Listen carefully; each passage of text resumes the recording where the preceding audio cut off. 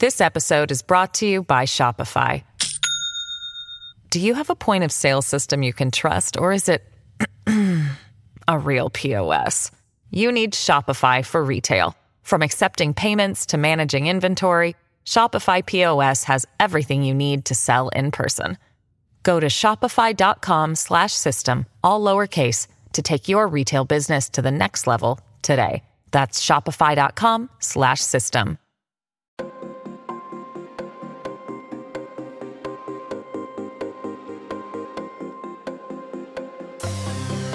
This is Monica Perez here with Jeremy Kuzmarov, the managing editor of Covert Action magazine. You've heard him here before. We love to hear all his research, all his writing. He tells us about it in real time. Thank you so much. I should tell people to strap on their tanks because we are going deep with the Dive Master.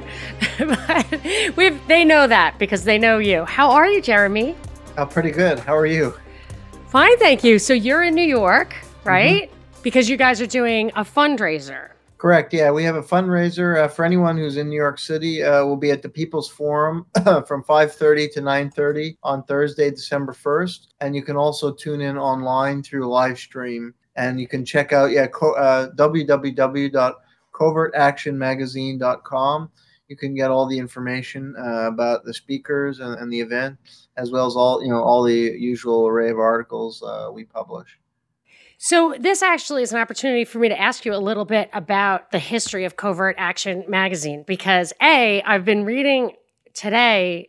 The article is so long. Normally I can keep up on all your articles, but the one about Jonestown was comprehensive. And boy, did I fall down rabbit hole after rabbit hole about the Moscone and Milk assassinations, Leo Ryan, because this is part of a series that you have done on assassinations. And it all reminds me of the kind of gonzo reporting, gonzo journalism from the 60s and 70s, where, people on the left were really cracking open some of the deep, dark secrets of the deep state. And now it seems like some of that tradition has been lost. Some people who are just political agnostics have picked it up, but now it gets so mired in what I think is disinformation, false conspiracy theories. It's hard to tell a real source from a planted source, but you seem to follow in that tradition of, you have a little more of a truth dar.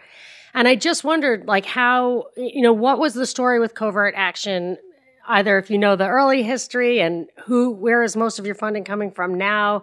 How do you keep that tradition going and keep it pure? Well, yeah, Covert Action magazine was founded by CIA whistleblower Philip Agee, who wrote the book Inside the Company, which was a kind of tell-all account of his life in the CIA. And, he had grown disillusioned. He had worked in the CIA in Ecuador and in Uruguay, in Mexico, and possibly Panama. And he just grew, disillusioned with the CIA. He felt that they were carrying out, criminal activities. They were supporting right-wing coups through all kinds of illegal methods. They were involved in torture. I think the turning point for him was he was in Uruguay. He recounts this meeting. He's meeting with the police chief and some internal security officials, and he hears some screams in the next room. And the police chief is like, "Oh, turn up the radio." And I didn't want to hear the scream. And I think Agee put two and two together that this was somebody he had helped to finger, as part of the blacklist they were developing. And he was a suspected communist, and now he was being tortured. And I guess, his conscience, he was a man of conscience, and that got to him. So he quit the CIA. And he was also in Mexico when the Mexican government carried out a massacre of left-wing protesters in 1968. So he resigned from the agency, and he wrote an expose of his nefarious activities inside the company. And then he was hunted by the agency, and he lived in Europe and ended up settling in Cuba. But he founded Covert Action magazine with a journalist named Lou Wolf, who's still active supporting the magazine. And the purpose was to expose the crimes of the CIA. And they had a naming names column where they would actually out CIA agents. Although they drew on public information, they never disclosed any classified information. They drew on public sources to out CIA agents, and they felt it was important to name the names because they felt it was a criminal conspiracy against the U.S. Constitution, and that these were criminals who had to be named. That's how the magazine started, and then it broadened into, it continued its focus on exposing the CIA and covert activity, but it broadened into a magazine that presented critiques of U.S. foreign policy and and analyzed the political economic dimension of U.S. imperialism. Because Philip Agee, was very good in analyzing. I think he went beyond a lot of the whistleblowers today, even Edward Snowden, in looking at the economic imperative driving U.S. imperialism and the role of corporate capital, corporations, and capitalism in driving U.S. interference in third world nations and around the world. So the magazine today has a strong focus in analyzing the political economic dimension of U.S. empire and the economic forces that drive the endless wars and endless interference and covert manipulation in foreign lands. So that kind of expose would have a lot of big money behind preventing that kind of exposure. Who pays for your operations? Is there any big money behind that, or do you actually count on just every little person? Because there's a lot of competition for, $5 and $10. Yeah, well, we're trying to build up our resources at this time. We're a small operation right now, operating kind of on a shoestring. So any support we can get is most welcome. And we're trying to get small donations. We rely mainly on small donations from readers and subscriptions to keep us going. Because we don't want to take money from large corporations or advertisers that would compromise our mission. So. And it can happen. You have somebody who wants to donate a lot of money, but they have a certain political agenda, and we want to maintain our independence. I'm looking at the people who are involved in your fundraiser, including Ava Bartlett, who I know a lot of people know because of her outspoken work against many things in Syria, Ukraine, stuff that would draw a lot of ire from the powers that be. Are people actually going to be there? Are these people going to be there? Or are some people online? Because she's not usually even in the U.S., I thought. Yeah, she lives. Some of these people are going to be coming in through Zoom, or they're going to be recording video statements. So Bartlett, lives in Ukraine. And actually, she's been writing some articles for us from Eastern Ukraine, giving the perspective of the people. And she's really a great writer. I would urge viewers listeners to consult her writings, because she presents the human side of the conflict and the perspective of the people of Eastern Ukraine that has been totally absent in all the media.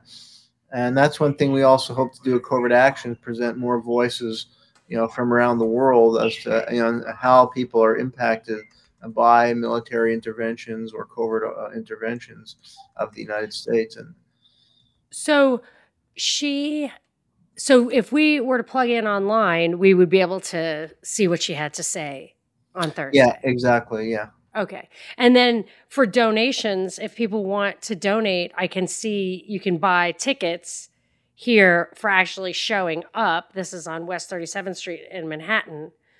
But if you were going to just hook up online, I guess you can just donate at covertactionmagazine.com.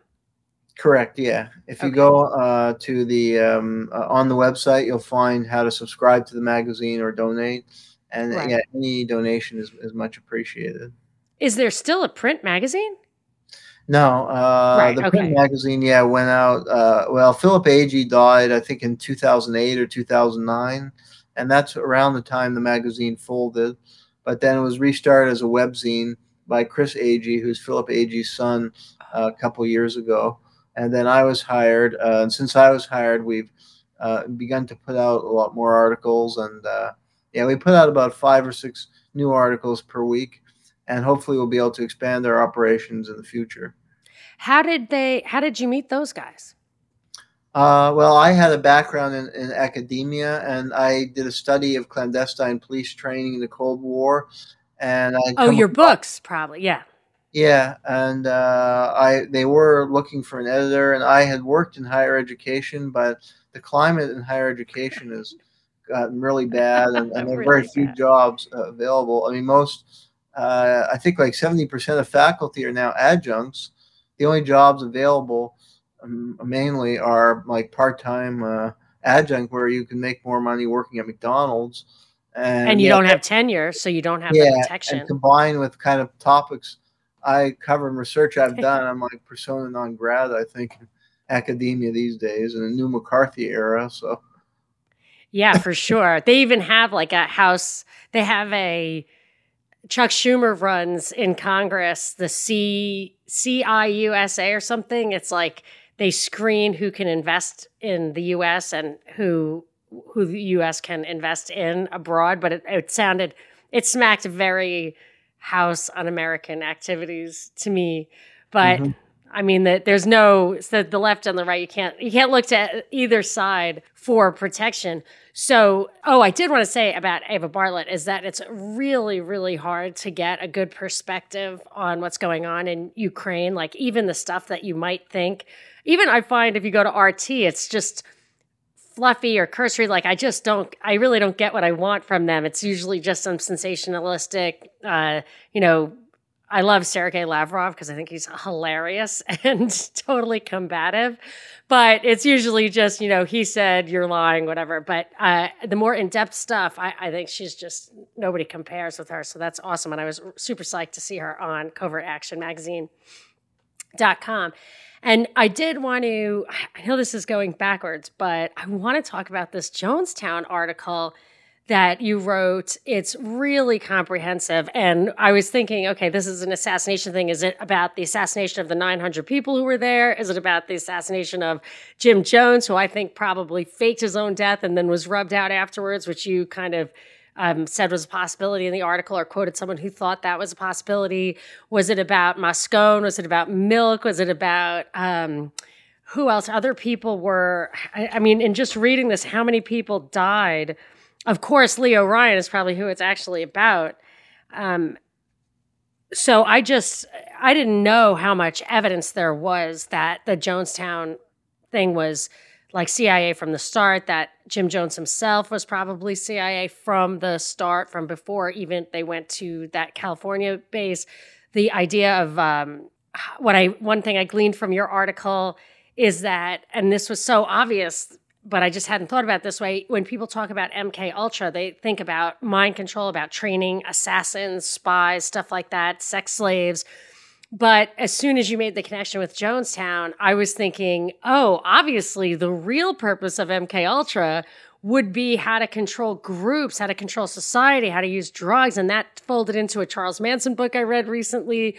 I mean, it just cracked so much wide open. So if you want to give us an overview, and then I can pick it apart on those points to the extent we have time, I would love that. Sure. Well, yeah, this is really a crazy story where, truth is much stranger than fiction or even the imagination.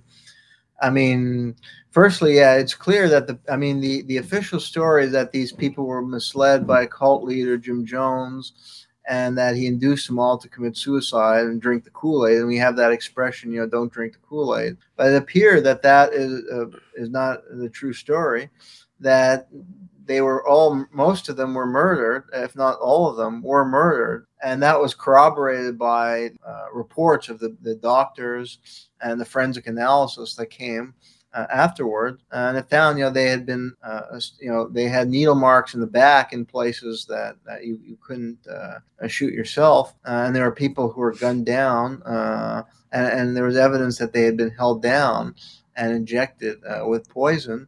And it seems, Leo Ryan was investigating. One of the motives, firstly, and then you have to know what Jonestown was. Like, it was, Jones himself, so Jim Jones was this gifted preacher who he claimed to bring back people from the dead and carried out healings. He was kind of really a con man, but he was a very charismatic individual, and he had built a following in Indianapolis, where he started out, and then he moved to California. But it appears and set up the People's Temple in Berkeley, California. And he attracted, it was a multiracial congregation, and he attracted a lot of idealist types. And many people who had been in the counterculture and involved in the anti-Vietnam War movement and civil rights movement. And he presented himself as like a leftist who was very active in all these social movements that were persisting into the 70s. But that was really a cover. From early days, it's clear he had been an agent of the CIA and possibly FBI. He was spotted at some meeting, political meeting in the 50s. Indianapolis was a very conservative city. And I think he was at some communist meeting, but it was believed he was an informant in the communist movement. And then he spent some time in South America, and he was in Brazil and Guyana. And it was very clear he was working for the CIA. He had the cover that he's working like laundromat business, and a couple other covers, but the people who knew him there and worked for him say that he was a CIA. That he would go early, like he lived in a very upscale. He was put up in a very upscale neighborhood, and he would leave early in the morning with a briefcase. And he seemed to be in some very elite circles when he was there. And he was basically outed as a CIA agent by officials and in the media at the time when he was there. And in Guyana, he was involved in inciting racial riots, because Guyana, after they got their independence, and that's where Jonestown was set up, they got their independence. They were run by Chedi Jagan, who was a socialist who was more aligned Guyana with Cuba and Castro. And the CIA was involved in regime change to bring in Forbes Burnham, who was an Afro-Guyanese, but he was, doing the bidding more of the CIA. And Jones facilitated these black race riots again because Jagan was an Indian. There's, fissure between the black and Indian population in Guyana, and Jones was supporting black riots and involved in bringing into power Forbes Burnham when he was working for the CIA. And then Burnham supported Jonestown. Jones set himself up in Berkeley with the People's Temple and was attracting all these, people from the counterculture and 60s idealists, as well as a lot of black congregants. And then he set up this like utopian community in Guyana, but it was sanctioned by the Forbes Burnham government that the CIA helped to install, and it was being used as a cover like for training mercenaries for the CIA, some of whom went into Angola, and also for MK Ultra experiment. Like after the Jonestown massacre, they found all kinds of pharmaceuticals, including the types of drugs that were used in the MK Ultra to try and brainwash people and sedate them.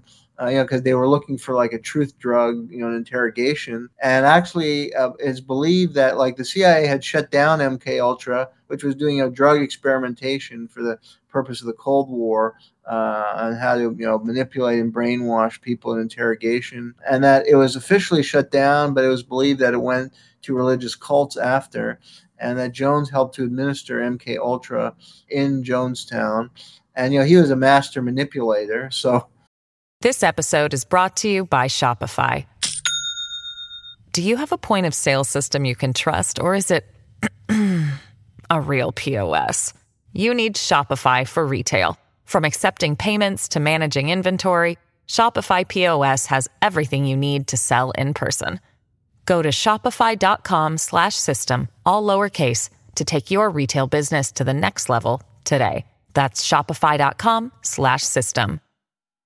Okay, so his original thing was that he was bringing races together, right? He really appealed to black communities wherever he went. Yeah. And then one thing I noticed is that he was freaking people out. He was talking about a coming race war. He was talking about scaring people about nuclear weapons. And I thought that was a weird parallel with today, where we're in a constant state of terror. They are terrorizing us. They are actually doing things that are terrible. They're locking people down. They're separating us from our families. They're putting people in hospitals, or they have been not letting you visit them. I mean, these are actually oppressive practices that are freaking people out. But then you'll see that there's a whole nother layer of stuff that scares me that I think is true, is also pumped up by the media. Like, even if it's not the mainstream media, the alternative media definitely serves this purpose of creating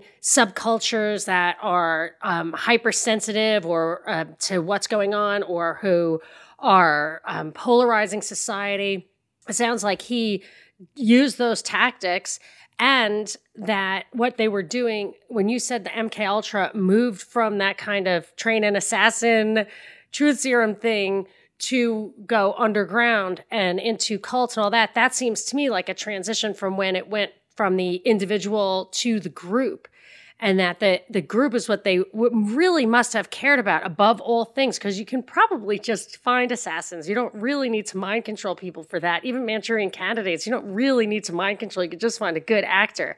But for mind control, for a lot of people, and that's where it came, there were 900 people there, and there were tens of thousands of doses of things like Quaaludes, Valium, stuff that I would imagine, and I know in Haight-Ashbury, I know Jolly West, I know that Charles Manson stuff, they were working on, I mean, I think they handed out millions of doses of acid. They were definitely studying how these drugs had an effect on groups, how it could create people who would drop out of society. Now it sounds like he was provoking riots. You could then turn them. And of course, Manson's thing, whatever really happened there was definitely that it took a violent turn from somebody who was supposed to be leftist and loving.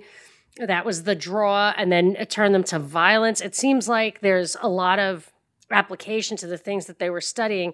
And I would also just add that apparently it looked like it was common knowledge or undisputed that that site where Jonestown was had originally been a CIA kind of mercenary training ground, that is not like a conspiracy theory. That is actually true. And the last thing I would say is that Indian guy, it seemed like he was going to be a competent leader and not super corrupt. The head, I forget the name of the Chetty Jagan, and then his wife later became a president years later, and Arthur Schlesinger Jr., because the Kennedy administration was behind the coup, as well as the Johnson administration. But Arthur Schlesinger Jr. had been a top aide to Kennedy. Admitted like years later, I think after Jagan had died in the late 90s, that this was, a major, I think he used the word mistake, but it was really an atrocity to overthrow. Like Chetty Jagan was very well educated. He was a doctor. His wife, Janet Jagan, had been an American leftist, but they were a very well educated couple, and, very forward thinking, and very honest. And, in hindsight, are beloved, compared to Fort Burnham, who was extraordinarily corrupt. I think it ruined Guyana's economy when he came in, and after he came in, he misruled the country like a lot of U.S. client leaders do. So it was a disaster for the country. I want to ask you, I always like to get to the big picture stuff, especially because I like to establish common ground with us, because I come from libertarian, anarchist kind of bent, and you come from the left. When you say that he was a leftist, is that, that just makes people think he was a communist. Do you think that that's, equivalent? Do you care? Like, what's the difference? I think he was more of a social democrat. I think his wife, I'm not sure if she was ever a member of the American Communist Party. She may have been more like a fellow traveler. But no, I don't think he was a communist. He was not a Castroite. He was more of a social democrat. And the CIA overthrew a number of social democratic regimes in Latin America in this time. Like in Brazil, Jim Jones was involved in the coup against Raul Goulart, who was also a social democrat, more like a Lula type leader, who was more independent, and more on the left, more like kind of New Deal type liberal, or embracing some socialist ideal, but not a Marxist-Leninist who would move toward a one-party state. No, Jagan was not that. So another thing I wanted to just point out, two more things. One is, would you say he was anti-imperialist and anti-capitalist? And I wanted to fold into that the extent to which the history of a country plays into your sympathy for those approaches. So I try, I find myself not really comfortable judging, a South American country or even Europe for their socialism, because I look at, okay, if they had feudalism, let's take Europe. They have feudalism, and I think the enclosure era made a big difference there. So I'm definitely missing a big chunk of the progression. But say they had feudalism and they absorbed all the land at the top through unjust means in a small place like England. And then you have a lot of people who were dispossessed, went into the Industrial Revolution, and then they come out and there is no land for them to get back again. They didn't accumulate any wealth because, like in the enclosure thing, I think they were basically, if I'm not mistaken, kind of robbed of their birthright land. Like they were on land, however you talk about the ownership, but then they no longer had that historically. And then you have a problem where you have a lot of disenfranchised people or whatever, unlanded people, and they feel like it was unfair. And then they turn to something like socialism where it says, okay, we're not going to get our actual title to land back or actual opportunities to participate fairly. And then we have to just do it collectively. That it's possible that's kind of thing. So I try not to be too judgmental about these other countries. And I mean, do you feel like he was in good faith doing the right thing, or guys like that in doing the right thing for the people, especially during that era? Because it's really hard for us who hate communism to look back at the anti-communist movements that were violent and full of CIA stuff and spies and illegal and all of that. It's like I feel conflicted. Yeah, well, I mean, Latin America has the highest inequality even today, highest inequality levels anywhere in the world. So I think it's a natural place where socialist ideals have taken root, and they've been dominated by the United States. After the Spanish colonial era, you had the Monroe Doctrine, and you have had very heavy-handed U.S. interventions for well over a century, and U.S. Corporate penetration and influence has often been very nefarious. So, I think it's a ripe breeding ground for left-wing socialist and even Marxist ideologies. Given in part the pernicious influence of U.S. imperialism, U.S. corporation, and contributing to their underdevelopment. I mean, there was a great book by Eduardo Galeano called "Open Veins of Latin America," and for them, given the corporate penetration and plunder of their natural resources, a socialist model like the Venezuelan government has adopted today of nationalizing their industry and placing it under national control makes a lot of sense from their point of view. And a leader like Jagan, I think, followed in that trajectory. But again, I think he was more of a social democrat than a Marxist-Leninist. So in a lot of these cases, distinguish between the two.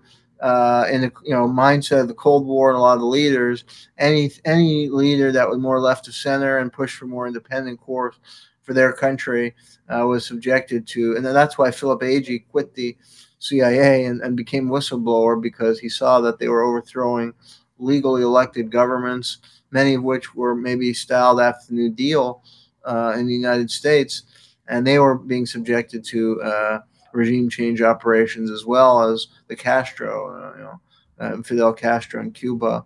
Jones was part of that, and the Jonestown was all linked in with U.S. Cold War foreign policy, it may have been a place to do all kind of unethical experiments, and that's what led to its undoing. When this Congressman Leo Ryan came, he was investigating. He had promoted the Hughes-Ryan Amendment to reform the CIA and provide much more oversight for its operations. And it was in his district. He was being told story. There were whistleblowers and people who left the Jonestown and the People's Temple who were telling him and giving him documentation of criminal activity by Jones, arms smuggling.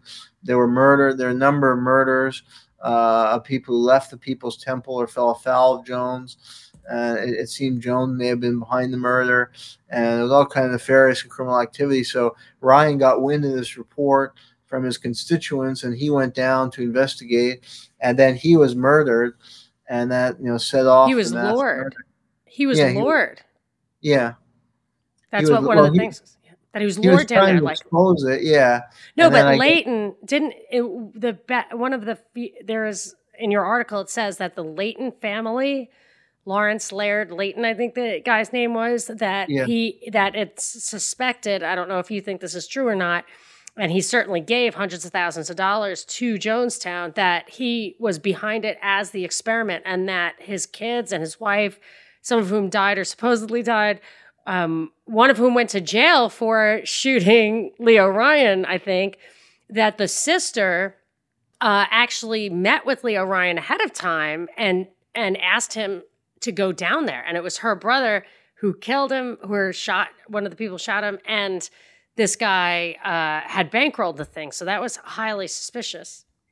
Yeah, the Layton family on this whole twisted tale, they're a key family. And the father was head of the Army Chemical Warfare Branch and was a very noted researcher in military science, who had developed various chemical warfare weapons, and was a champion of chemical warfare weapons. And their mother had escaped from Nazi Germany, although she had presented a cover story that she was Jewish, but actually her family were Nazis. And one of the leading researchers on this topic, named Michael Myers, sees this whole experiment as part of like the Nazification of America and the national security establishment, because like the MK Ultra type experiment, I mean, that's right out of Nazi Germany, where they're doing medical experiments on unwitting victims and trying to develop drugs. Artichoke, right? Artichoke? Yeah. And, drugs that could be used for military purposes. I mean, these are the kind of thing the Nazis did. And there were Nazis, recruited under the Operation Paperclip. But Layton, may have been the mastermind and provided a lot of the revenue. And then, his daughter, Debbie Layton, was a prime, financial advisor to Jones. And she may have gotten away with a lot of the money, because Jones had amassed over $1 billion. A lot of it was being stored in offshore banks. And Debbie Layton got out before the killings. And then, she wrote this kind of sob story that her family had been a victim, but is believed that, she became a player in the financial world in San Francisco, and it's believed that she may have gotten off with that huge fortune that Jones had stored. The mother died of cancer, I think just before, just after, but Debbie Layton got out. And actually, she had been married to this British guy named Phil Blakey, who believed connected to British MI6, and he was involved in the mercenary training, which is documented and acknowledged by various CIA operative like Frank Turple, that they were carrying out mercenary training there, and it was her husband. But she may have gotten away with the fortune. It's unclear what happened to Jones. He may have faked his own death and escaped to Brazil. It's uncertain what happened to him. That family was integrally involved, and it stemmed from the father, who was involved with a very high level of the U.S. military, chemical warfare and biological warfare programs. We have a couple of comments. I wanted to just address them, if you don't mind. I think Stuart says the U.S. has highest inequalities in the world. I must be more naive than I realized. I thought you said that South America had the highest? I don't know. Maybe he's right. I have to look it up. But I know that Latin America historically has had very, very high inequality levels. I don't know. I think he thought you said the U.S. and you actually said South America or Latin America, correct? Yeah, I believe it's South America. I mean, to my knowledge, the U.S. hasn't eclipsed it, although the U.S. obviously has very high levels now. But I know historically Latin America has huge inequality. I think the U.S. does have insanely high levels of inequality, but it's because we have so many billionaires, and that I would say that our poor are not as poor. You and I will probably disagree with this, but I really don't think that, the system is there and people can access it. So I feel like there's an encouragement to have poverty, to have homelessness, to have drug addiction, to have mental illness, where people cannot access either opportunity or help. And then you have, on the other hand, this incredible wealthy class, which is, I would say, only possible in a highly regulated environment, in a highly taxed environment where you can cordon off that very, very high thing. And if you have highly progressive tax rates, the professional class doesn't really bridge that gap. It's not a straight line. It's like a step function, and the top is teeny tiny. So I think if you just want to talk about inequality, you could say that the U.S., I mean, it's possible that the U.S. is most unequal, but I think as far as the most abject poverty compared to how, I mean, I've been to Peru a few times, and the people in like the political class, they live in gated communities that, you know, they have old money, they have old, like a lot of art and stuff inside their house, but it's seriously gated. They have their own security. And there was only one hotel or one neighborhood that we were told it would be safe to stay in. People get robbed and beaten on their ATM machines and stuff. Like there's a serious problem there. I think that clarifies. But also, Sarah says that the European countries that embraced socialism, which I was talking about earlier, were also largely the same countries that colonized South America, which did the same. So that's interesting that it is that feudalism, colonialism, mercantilism that leads to corporatism and wealth inequality. Again, these are not free market concepts. So this is what drives me crazy, is that the left and right come in these big baskets where to be anti-imperialist and anti-globalist, as I am, a lot of those talking points are the same as people from the left who feel like an ideology of social democracy is totally fine. And I think laissez-faire capitalism and libertarianism is the right ideology. But I think we both object to the fact that the corpo-governmental continuum at the top that is now basically encircling the world is responsible for a lot of the injustice at the bottom, regardless of what the answer might be. And I would say the answer is to get rid of that stuff, get rid of the privileges and the power that come with that stuff that are covert, that are actually illegal. You don't even need law and policy change. What you need is the transparency that like Leo Ryan was trying to establish. And did that Hughes-Ryan amendment actually pass and become law? Yeah, it did pass. And that was around the time of the Church Committee hearings. When Church was set up this committee basically to expose some nefarious activities of the CIA, including assassination efforts in Cuba against Castro and others. And so there was a wave of reformist legislation that came out around that time period, and there was momentum to kind of rein in the deep state and CIA. But unfortunately, it was kind of short-lived. Yeah. Ryan was assassinated, and the kind of deep state fought back and was able to counteract a lot of the legislation that came about because of the church hearings and grew much more powerful. I mean, they did establish like an oversight body in the Senate Intelligence Committee after the church hearing, but they were able to staff it with kind of yes men, and they really didn't actually scrutinize, like including Joe Biden. And he was on that committee for a while, and they didn't actually really scrutinize what the CIA was doing. And then they passed new laws that made it even a crime to expose a CIA agent or reveal classified information, and much harsher laws that basically enabled them to protect their secrecy. And gradually, like Reagan and subsequent administration, kind of re-empowered the CIA. So, and the NSA doesn't have the same restrictions. So the Hughes, if I understand correctly, the Hughes-Ryan amendment made it so that CIA had to get approval for covert action and then come back and account for how they spent the money. And I've felt for a while that the transition, that the NSA was kind of taking over from the CIA, and that's why they could now let like pot be legal and stuff, because they did not need that source of black money. That's when the CIA started needing black money, from what I understand. But the NSA gets a check. They don't have to account for it like that. I always felt like that, or I suspected that that's what was happening when they changed the pot laws, and that when the NSA became so powerful. Yeah, well, that's a good point. Yeah, I think it just pushed the CIA more underground. I think they had already built up the capability to raise their own revenue, some of it through illegal activity like drug trafficking, or setting up front companies where they could launder money. And I think that became intensified after, as you point out, that new legislation came in place. They kind of went more underground. Just like what I was saying with the MK Ultra, that was also shut down because that was exposed in the church hearing, and there was general outrage. At that time, with the Vietnam War going on, the popular momentum was toward reining in these abusive organizations. So they and there was a response, and they cut off MK Ultra, but then they moved it more underground with these religious cults, and that's what Jonestown was all about, under the cover of this kind of hippie movement that was going to establish this utopian community. They're really using it as a way to promote, mind control testing, and Jones was himself a master manipulator, so he was the perfect person. And I think you're right. They were probably testing like things like mass psychology and how can we get people to do certain things as a group, rather than just kind of trying to train an assassin. So, and he also was doing experimenting with ethnic diseases. Is that not correct? There is some evidence of that. They may have been trying to, because I think, he had this.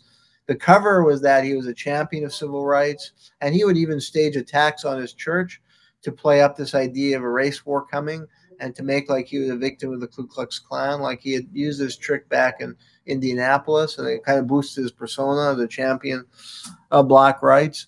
But yeah, some of the testing may have been to actually, because I think they were testing ways to neuter, radical social movements.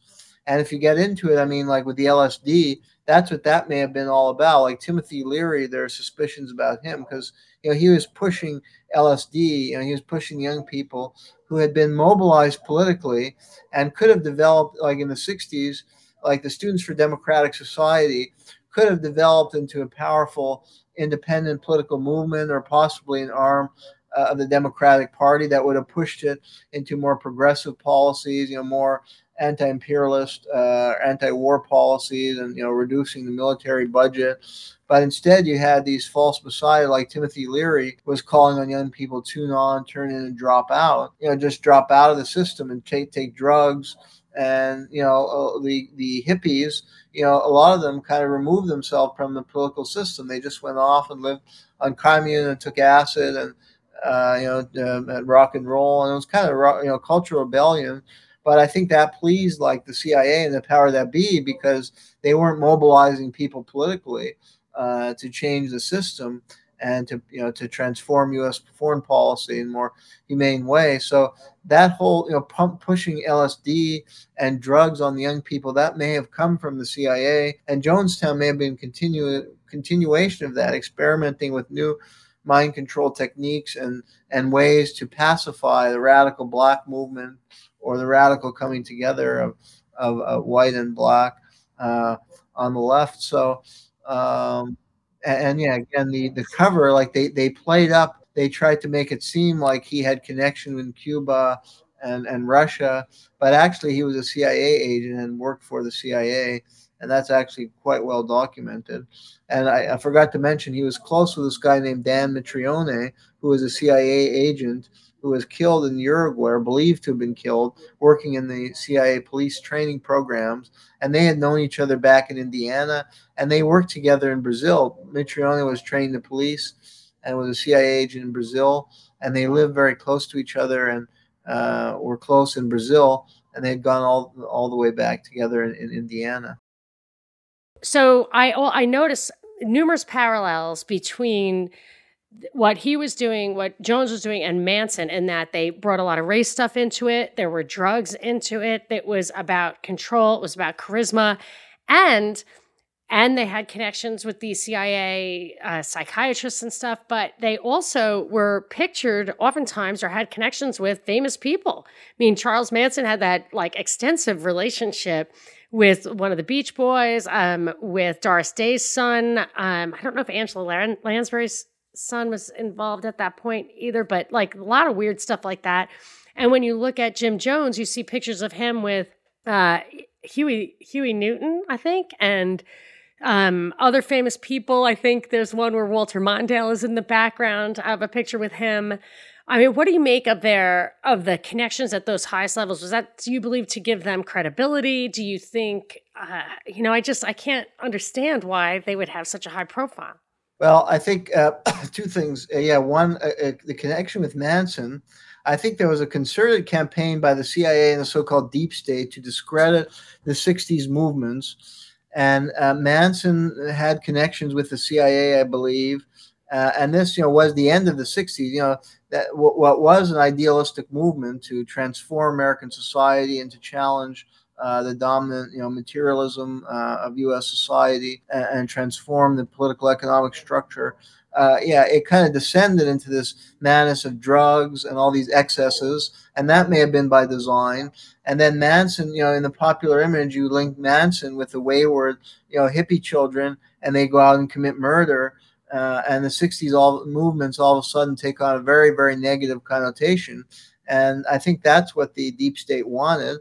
And the same thing with Jonestown. You have all these idealistic people who gravitate to a Jones, who in theory is trying to bring together black and white and is championing all these social justice causes. But really, he's working for the CIA. And in the official story, he brings them to Guyana, and he's just a cult leader, and he gets them to commit suicide.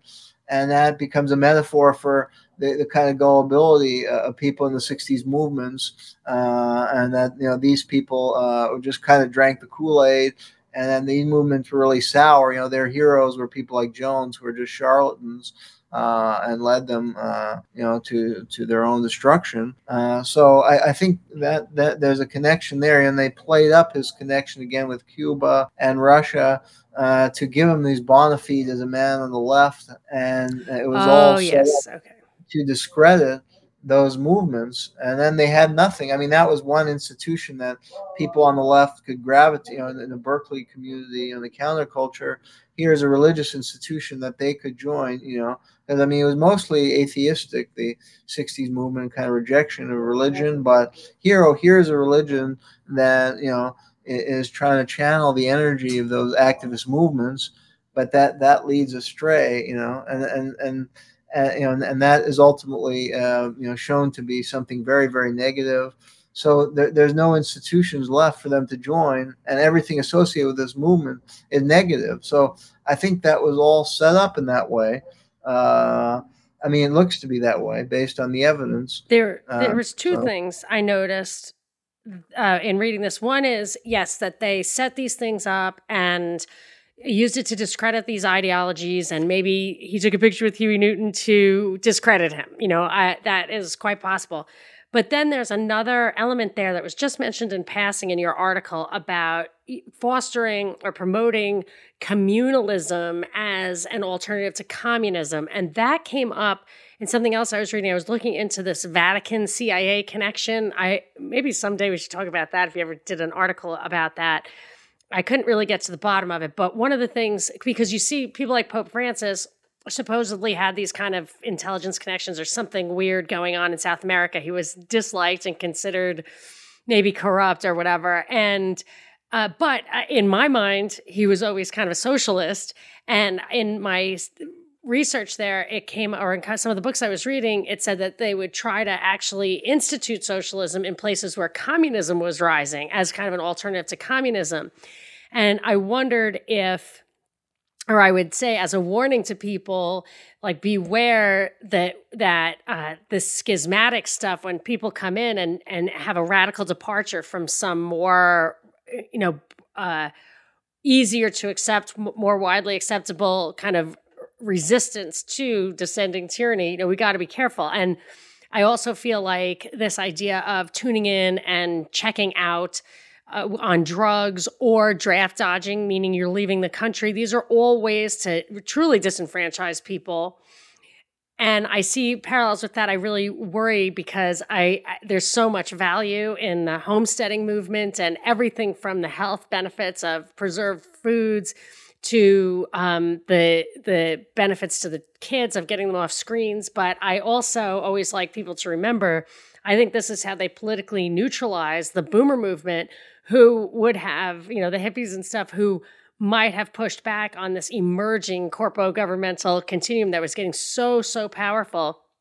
So I always like to tell people, remember to stay, alert to changes in gun laws or water rights, or when they come to kill your chickens and stuff, you've got to stay ahead of it. Don't let them, don't totally tune out. I think it's called the Benedict option in Catholicism. It's like a little, it can backfire. And these also cults of personality are super dangerous. Always look at the ideology, see if these people are really living something that you consider is good values. Yeah, but in this case, I think it was all for show, because the new left was formed as a new left. In the 60s, these were young people disillusioned by the Cold War and the arms race and then the Vietnam War, but they weren't attracted to traditional Marxist ideology or a class way of thinking like the old left in the 1930s. So that's why an ideology like communalism would have been attractive. But this was all for show. Jones was promoting an attractive idea, maybe alternative to Marxism, as a counterweight to consumer capitalism. But this is all a deep state operation to mislead these people and to carry out these unethical experiments, and then to try and discredit the whole 60s movement by tainting them with association with Jones and with drinking the Kool-Aid. So I feel like there's that kind of thing, though, goes on today. I feel like there are operations like this that are fomenting radicalism. And I don't know about the left, but certainly on the right. And I feel like it's a trap, and they still do it. Yeah, there's a lot of manipulation that goes on. Yeah, and including, you could look like there's suspicion groups like Antifa or Black Lives Matter that they've been infiltrated, and it's controlled. Yeah. And I wanted to ask, I want to hit one more subject besides this one, which will only take us like a couple of minutes at the end. But the Mark Lane is such a confusing character to me. He wrote what I consider to be a good expose, probably the first one on the Warren Commission report or the JFK assassination. And I've just over the years have heard, Mark Lane was an inside job, blah, blah, blah. But you seem to think he was legit. And because of his work on JFK, he was set up. So Mark Lane was a lawyer and author, and he was there I was reading a lot of other stuff when I read your article. Like I clicked through into everything. So I found places which said that he was there when Leo Ryan was assassinated, that he represented Jones, that he was aggressive towards Ryan. And I just wondered if, what's your takeaway on Mark Lane? You think he was completely targeted to be discredited because of his integrity? Well, yeah, if this was a deep cover operation, that may have been a side benefit that they could have, because that ruined Lane's career. He was tainted by association with Jones because he was representing Jim Jones along with Charles Gary, who would represent the Black Panther Party. So it's like guilt by association. It ruined their reputation, and it's a way to discredit him and all the investigations he had done to discredit the Warren Commission and his work on JFK, because the JFK assassination and other exposés he had done about the deep state and corruption in government. So, yeah, this was all part of this scheme that seems to have worked. Well, there's certainly, I've read many times that they just love the multitask. They just absolutely adore it. If they're going to do some psyop, they are going to check as many boxes as they possibly can. And that's why they bring in multidisciplinary experts on how to work this stuff. This is well thought out, and this is, it's having a major effect on public opinion, which is ultimately their goal. It's discrediting the 60s movement, discrediting figure like Lane, who was a thorn in the side of the establishment because of his investigations and work with Jim Garrison in exposing the corruption behind the JFK assassination. Okay, so one thing I wanted to just touch on, maybe two things. I want to refer people to two articles that you wrote that I found very interesting. This one article about Scott Barnes, who was a government operative, and I don't know if you interviewed him or what, but he said that it was the Clinton team that undermined Perot and set Perot against the GOP, thinking that it was the GOP that was undermining him, making Perot look paranoid and getting Clinton elected, I guess. So I refer people to that article, but the one thing I wanted you to comment on is another article about Mumia Abu Jamal. Is it Mumia or Mumia? Mumia, yeah. Mumia Abu Jamal, who I had never even heard of him yet. He's been in prison. He's in prison right now. He's been in prison for 40 years for killing a cop, even though there's overwhelming evidence that he did not do it.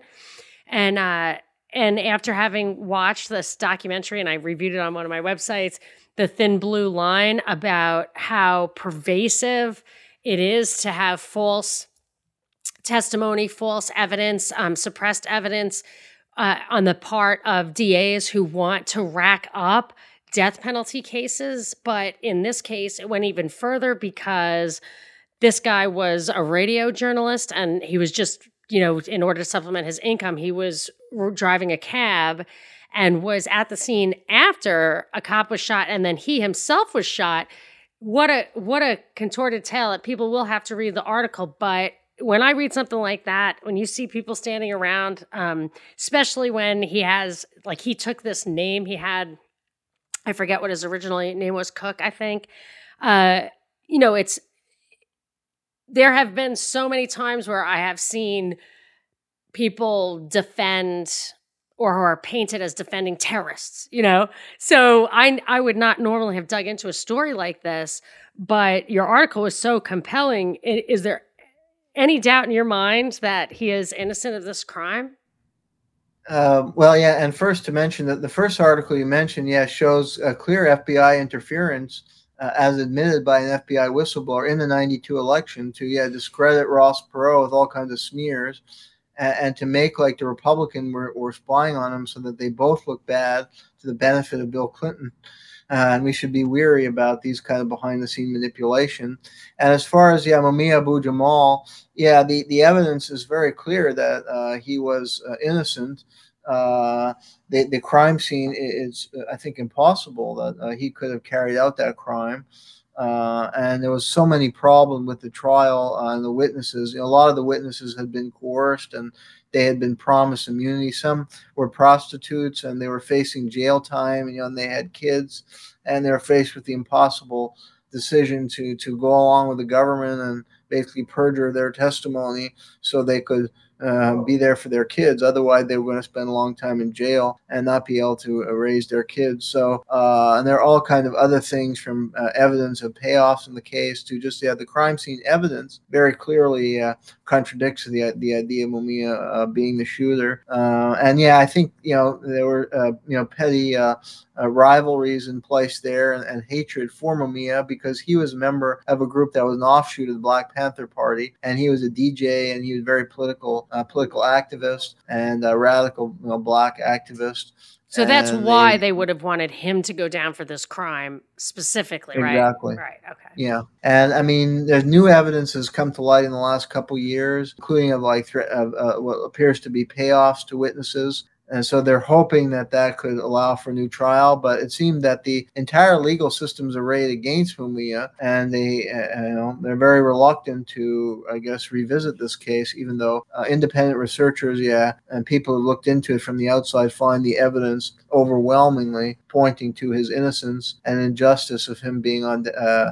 He was on death row because he wrote a book called Live from Death Row. Yeah. He became a celebrity and kind of a spokesman for the movement for a more humane criminal justice system after his book was published, Live from Death Row, which was about his experience on death row and how horrible it was, especially for an innocent man. Right.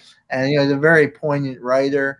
And he's written many books from behind bars. He's an amazing guy, brilliant, very bright man of high intellect who's written numerous, I don't know how many books, but I would say well over maybe 5 or 10 books, maybe more, from prison, including Live from Death Row that he's best known for, which I read and is very candid and, it's really an outstanding book that, really heartfelt. And you really feel his plight and feel the harshness of the criminal justice system, how they dehumanize people. And not everybody who's there is guilty. Right, for sure not. And I hate to taint his story, but regardless of what you think of Bill Cosby, the way that I think I don't know if it's the same, but it was in Pennsylvania. I believe it was in Philadelphia. I mean, just the rules were thrown out the window for political reasons. They wanted to take Bill Cosby down, not because of his treatment of women. And in my opinion, strong opinion on that. And I expected his thing to get overturned because it was wrong on so many levels, like just from a strictly legal point of view. And I just thought it was a coincidence that this was in the same neck of the woods that they're, and similarly like a super corrupt judge and, a hanging judge.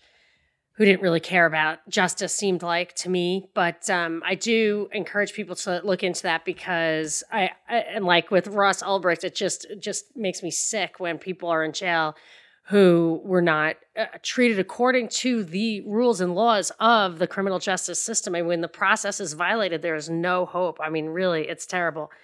And that they can get away with that for 40 years. And I mean, even if he got out now, nothing can compensate a person for that. I know. I think he's quite sick now. He may have contracted COVID, and he's quite elderly. And it's similar now. And it's similar to the case like Leonard Peltier, who, if you look into it, which I've also looked into a little bit, and we had some articles in Covert Action magazine. He was an American Indian activist and face of the American Indian movement. And he was convicted of killing an FBI agent, but I think he claimed he wasn't even in the United States at the time. And there's strong evidence that he was innocent, very strong evidence. So it seems to be another miscarriage of justice. And we seem to see this, unfortunately, there's a lot of overzealous prosecution and corruption or incompetence that we see when these important matters are being decided. It's really heartbreaking to see.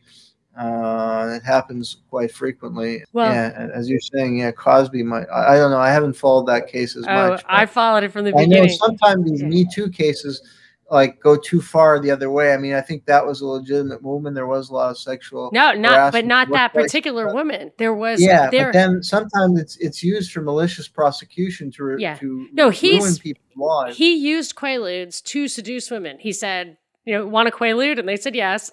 And then I'm not saying that that's okay, but that's what he did. But this particular woman was not, the reason they didn't prosecute him was that there was a witness who said he overheard her plotting to extort Bill Cosby. And I'm not saying that witness would have been credible, but he was denied the ability to call that witness. And that's another reason why you have statutes of limitations, because maybe you can't find that witness anymore. So that was why it was never brought in the first place. And she settled for money. And that's why he deposed, honestly, that he gave those chicks quaalude. And anyway, so I had a feeling it would be overturned. I mean, I was happy to find that it was, but he was in jail for a few years, and I'm interested for he says such stupid things because he really does not seem like a very sympathetic character. But he also had experiences in there which enriched his political position, which he actually regretted some of the things he had said before. And I'm curious if he has anything left to lose, maybe he'll write something like that too. But I don't want to paint these people with the same brushes. They're all unique. But of course, I always call them sacrificial wolves. If you've got somebody like Harvey Weinstein and Bill Cosby who do things that you have no sympathy for, you can abandon the process when it comes to them, set precedents that would really put innocent people in jail, and nobody cares because they're wolves. So I always call them sacrificial wolves. I can't stand it. But this reminded me of that because it seemed like the same jurisdiction, or at least in that neck of the woods.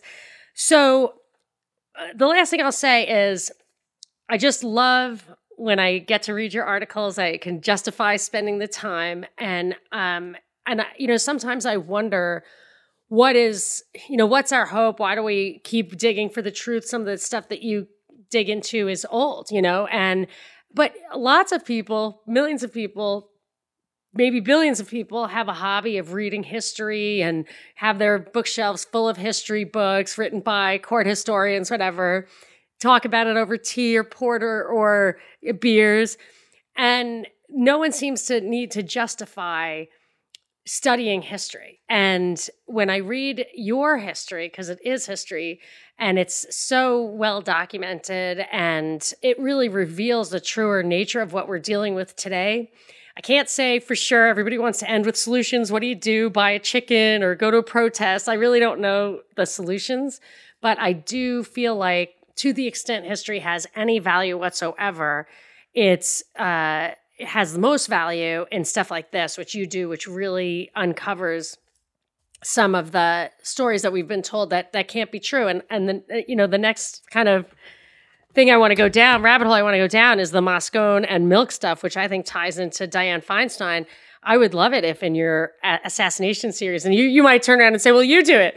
but I'm going to ask you to do it. The Moscone and Milk thing, people say that was the one. Dianne Feinstein kept losing elections until that happened. And then she was appointed by the Board of Supervisors to that spot. She was the one who announced it. Very fishy indeed. Yeah. I've started to look into that. And Good. I would like to do an article, but if you could do one, that would be Yeah, great. no, I knew you were going to say that. But there's a study by Michael Myers, who did a brilliant study of the Jonestown, and he was starting to get at that, and he was showing Jones's connection with Milk and Moscone, and he was starting to get into that in his study. So I would like to learn more about it. I heard he was. Maybe we just have to get him. Yeah, I heard that he lives somewhere in the Midwest. Well, in any case, I'll look into it. He's a brilliant researcher, and I think he may have had a lot of insider knowledge about the Jonestown. And my article drew a lot on his research and a couple other researchers. One is John Judge, who's no longer around, but is a great researcher into deep politics. He has a whole website that I think you linked to. I believe it's called jonestown.sdsu.edu. Well, that's an entire website devoted to the Jonestown massacre and has all kinds of different articles and different perspectives. It's a very valuable resource for researchers or anyone interested in learning about the Jonestown and all the different intrigues and layers. And it's hard to piece together the truth all these years later. But it's the San Diego State University, to their credit, jonestown.sdsu.edu. But the fantastic overview, which incorporates what I really could never have gotten through with each individual source, is your article on this, which is fairly recent, over the last month, seems like to me, roughly, on covertactionmagazine.com. And that's where people can go to see the fundraiser live, which is Thursday at 5:30 Eastern, and that's 2:30 Pacific. So if they go to that covertactionmagazine.com at that time, they can see that. They can donate. If they want to go, if you're in Manhattan and you want to go, you can buy tickets there. I think you just click through at the homepage of the website for the invitation, and tickets are, I think the cheapest ticket is $25, if I'm not mistaken.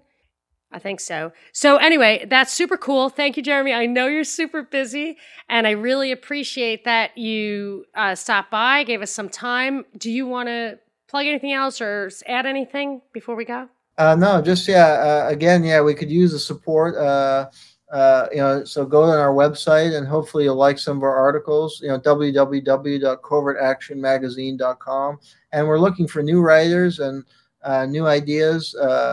Like Monica was saying, an expose of the murder of Moscone and Milk would be a good article for us. So, yes. And this kind of stuff, these kind of stories and exposing the deep state. It's kind of the secret history of America in the 20th century. And if we could illuminate that, and relate to your other point, I think it's important to illuminate.